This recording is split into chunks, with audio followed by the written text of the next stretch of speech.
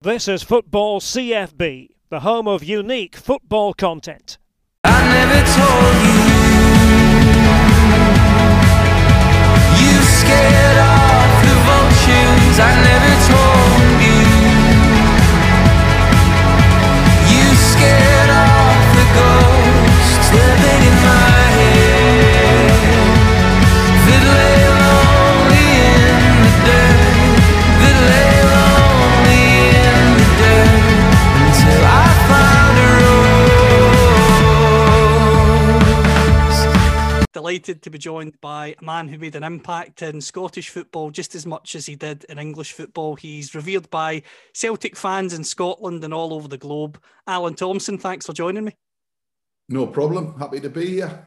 The first thing I want to talk to you about is briefly just sum up your memories of English football, because as I say in the intro, so many of us remember you from your time in Scotland, but English football was a big part of your life as a player. Yeah, it was, and obviously being a young lad growing up in Newcastle, I was brought up around football, watching football. There obviously wasn't as much football on the television when I was young to what it is now. You can watch football 24/7 nowadays, but back then it was like maybe a Sunday lunchtime or a late Saturday night thing. So grew up with football really, and then just to have the opportunity to actually to end up being a professional footballer was, I know it's a common saying, but it is a dream come true, you know, and you've got to pinch yourself sometimes when you're out there to playing in front of these big crowds and these passionate supporters. It's just an absolute pleasure. I think the statistic goes is it's 0.0012% of young footballers make it in the English Premier League. You've played at that level. How proud does that make you? Oh, extremely proud. You know, no one can take that from you. And played at Premier League level, played Championship level, and played League One level with Leeds and Hartlepool as well. So I've played through the divisions, but to play in the top division is against the top world-class players that I did was an absolute dream come true. Absolutely. And then and now I've got two young relatives at Newcastle now, Matty and Sean Longstaff, who are brothers. And what's the odds on two brothers becoming Premier League footballers? You know, it's very slim, and being from the same family, it's very unusual. It is unusual, and you mentioned both of the Longstaff lads, and I'm glad to hear that they're doing well and that they're family members of yours. Do they reach out to you for advice? Do you speak to them and just maybe give them some advice based on your experience? I have given them little bits in the past. The last 12 months were lockdown. I've not spoken to them. Played golf with them a little bit before all the COVID kicked in and what have you. And yeah, we spoke on the golf course about ups and downs that I had in my career and that they'll face in their career. I know they are a little bit at the moment because they're not in the team. So yeah, they've got my number. If I don't pester them, I do sometimes when I need tickets, but tickets aren't an issue at the minute. So no, they've got my number. If they need any advice, they know where I am. In terms of yourself and the move to Celtic, Celtic, of course, are a massive club. When you were growing up as a boy, were Celtic one of the sides that you kept an eye on? Did you keep an eye on Scottish football at all? Yeah, kept an eye on Scottish football. Had a thing for Rangers and Celtic. You know, everyone in the Newcastle Gallagher end, when I used to stand in the Gallagher end, there was always a Rangers section and a Celtic section, and you used to shout Rangers, Celtic, you know, when you're watching a Newcastle game. So it was pretty weird, people shouting Rangers and people shouting Celtic from one end to the ground to the other. It was quite odd. So no, there was quite a big following of the old firm clubs in Newcastle. So yeah, I kept an eye on it. You moved to Celtic, massive club. You had an incredible spell at the club, winning trophies, playing with some great footballers like Henrik Larsson, Chris Sutton, many others as well, of course. What are your memories of Celtic? Because you had incredible success as a player. I think memories, when you talk about it, I think just the intensity. I'd played for big clubs before. I'd been at Celtic, Newcastle, Aston Villa.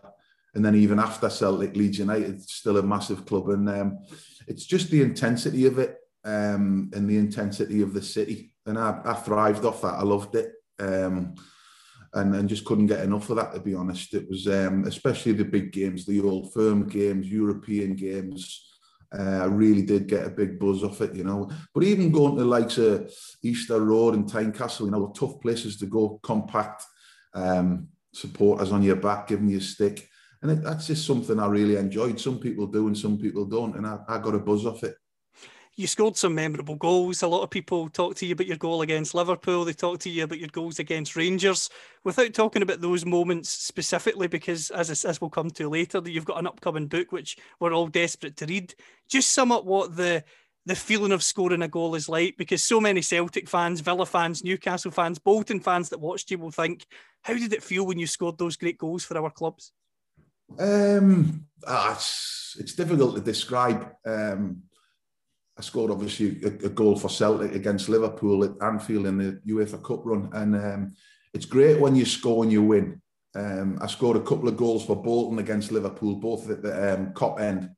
I know one at the Kop end and one at Wembley, and we lost them 2 games that I scored against Liverpool. So when you score a goal and you win the game, that makes it that little bit more special, without a doubt. One of the things that you've been able to do, Chris Sutton has been able to do as well, was get an England cap under your belt, especially while you were playing for Celtic. To represent your country is something that is pride of place for any player, but when you consider the talent that England had when you represented them, that was the so-called golden generation, yet you were still able to get that international recognition. How proud does that make you as a part of your career that nobody can take away from you? Well, I think as a kid, I played in the youth teams and then the under 21s team. And I think to take that step to the next level took me a few years, from under 21 level to senior level. I was 30, nearly 30, I think, when I got my cap. And yes, it was a golden generation. There was Lampard, Gerrard, Rooney. But there wasn't an awful lot of left-siders at the time. So I personally thought I deserved the call-up before I did. I thought I'd been doing well enough at Celtic for a long period of time, at a good level, especially European games and stuff like that. So it was a bit of a surprise that I only got 1 cap, but like you say, you can't take that away from me. You certainly can. And after your playing career, you go into coaching. You've coached at Celtic. You've coached down south as well. You've been successful as a coach and been part of title-winning sides with Celtic. I mean, the current sort of 9-in-a-row period that Celtic are on, you were a big part in the early years of that. What's it like when you achieve success compared to when you play as a coach, rather, compared to when you achieve it as a player? I think you appreciate it more when you're a coach. I think you're a bit older. I think you get a little bit blasé when you're younger. I wished we'd have celebrated more as players when I was a player. That's just saying the internet's unstable. But can you hear me still? Yeah, I can still hear you. Can you hear me? Yeah. Sorry. I think when you're a coach or a manager, I've not been a manager, but as a coach when I was part of Lenny's backroom team, I think you appreciate it more. As I said, I think you get a bit blasé as a player, and you get a little bit embarrassed about celebrating when you're a player. I don't know why,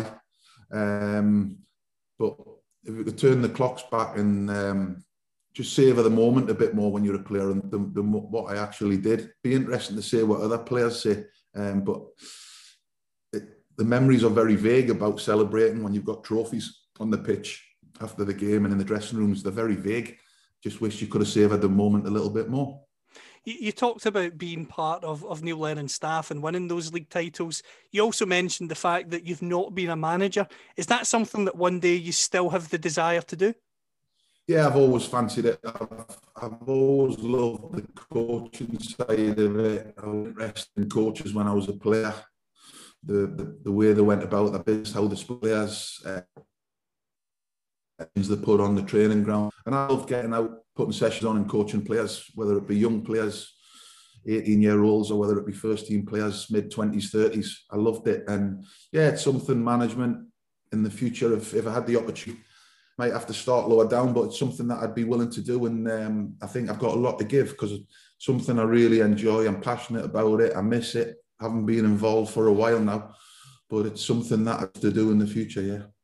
In terms of the here and now when it comes to football, who are the players and the teams maybe at the top level that you enjoy watching? I mean, a lot of people as we speak are waxing lyrical about PSG and Kylian Mbappe. Who do you enjoy watching?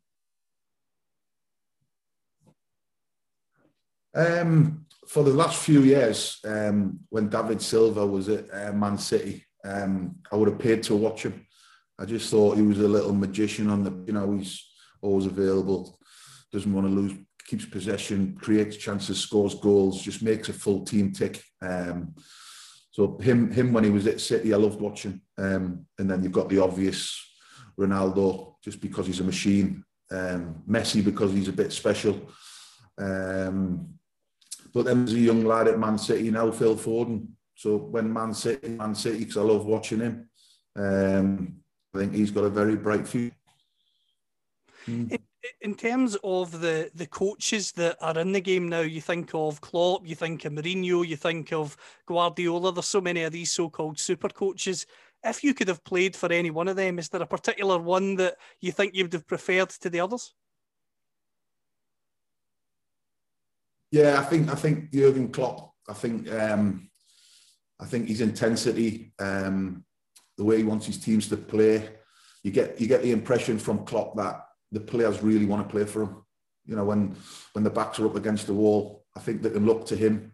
I think he's an inspiration to the players. I think he's an inspiration to the Liverpool supporters. I think he's been a breath of fresh air to English football. I love his press conferences. I love his mannerisms, his passion on the touchline. And as I said, the intensity in which Liverpool play their football over the last few years, obviously not going as well at the moment. But I think he would be a manager that players would really want to play for. Last couple of questions for you, Alan. Based on your experiences as a player and coach, if a young player was to come to you and ask for some advice, what advice would you give them if they want to achieve a career in the game? To work hard on all aspects of your game. If you've got a weakness, try and improve the weakness, try and get it to a next level.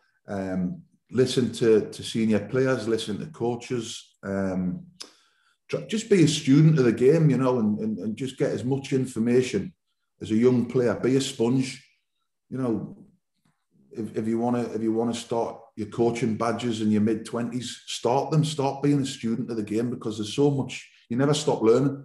There's so much footage you can get now online, internet, psychology, media work. So no, just be a sponge and get as much information and work as hard as you can on the training ground, in the gym.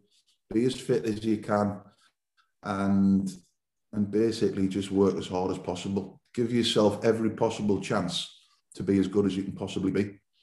The last question I've got for you, in terms of yourself, you've got a book coming out at some point, hopefully this year, A Geordie Boy, all about your time at Celtic, and also all about your time across English football and coaching as well.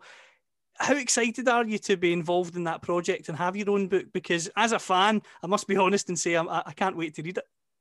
Well, it's interesting, actually. I stumbled across the company who are the author who's going to do it, and the publishers who are going to do it. And they said to me, why have you taken so long to do it? With Chris Sutton, Neil Lennon, Stilian Petrov, John Hartson, they've all done books. Why haven't you? And I've just never felt the time's right. And I'm just at a stage now where I just think, I've had a lot of ups and downs over the last few years. And I just think the time's right now to talk about it. And it won't just be about Celtic. It'll be about a young lad growing up in Newcastle, going to certain clubs as a teenager on trial, Man United, Tottenham, Chelsea. And it'll be about all that. It'll be about a car crash when I was 16, how lucky I was to be alive. And then the progression to becoming a professional footballer, Newcastle, Bolton, Aston Villa, onto Celtic and beyond. So it'll cover all the bases. It won't just be about Celtic. There'll be a big chunk of it about Celtic, because that played a massive, massive part in my career. But it'll cover all the bases, all the clubs, and then life after football up until the present day as well. So I'm looking forward to it, excited, little bit apprehensive also, but I've not done anything like this before, but obviously a lot of other people have, and spoke to a lot of people about it, and it's something I'm really looking forward to.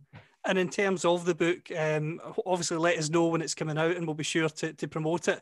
God willing, with coronavirus and certain things like that, if that calms down and we can get to events, could we see you back in Scotland for a few signings and the opportunity for fans to be able to listen to some of the stories live?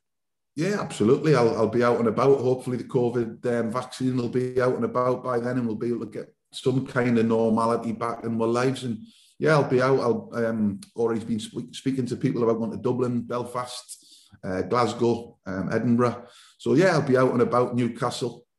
So I'll be out and about doing signings and chatting to people, and yeah, speaking to people face to face. I think that's what it's all about. Brilliant. Alan, thank you so much for joining me. I appreciate your time. No problem. Thanks for having us. So we'll dive down to the ocean, and we'll make our home in a deep sea cave, and our shells will all be open. They'll be filled with song, they'll be filled with song. We'll dive down to the ocean, and we'll make our home in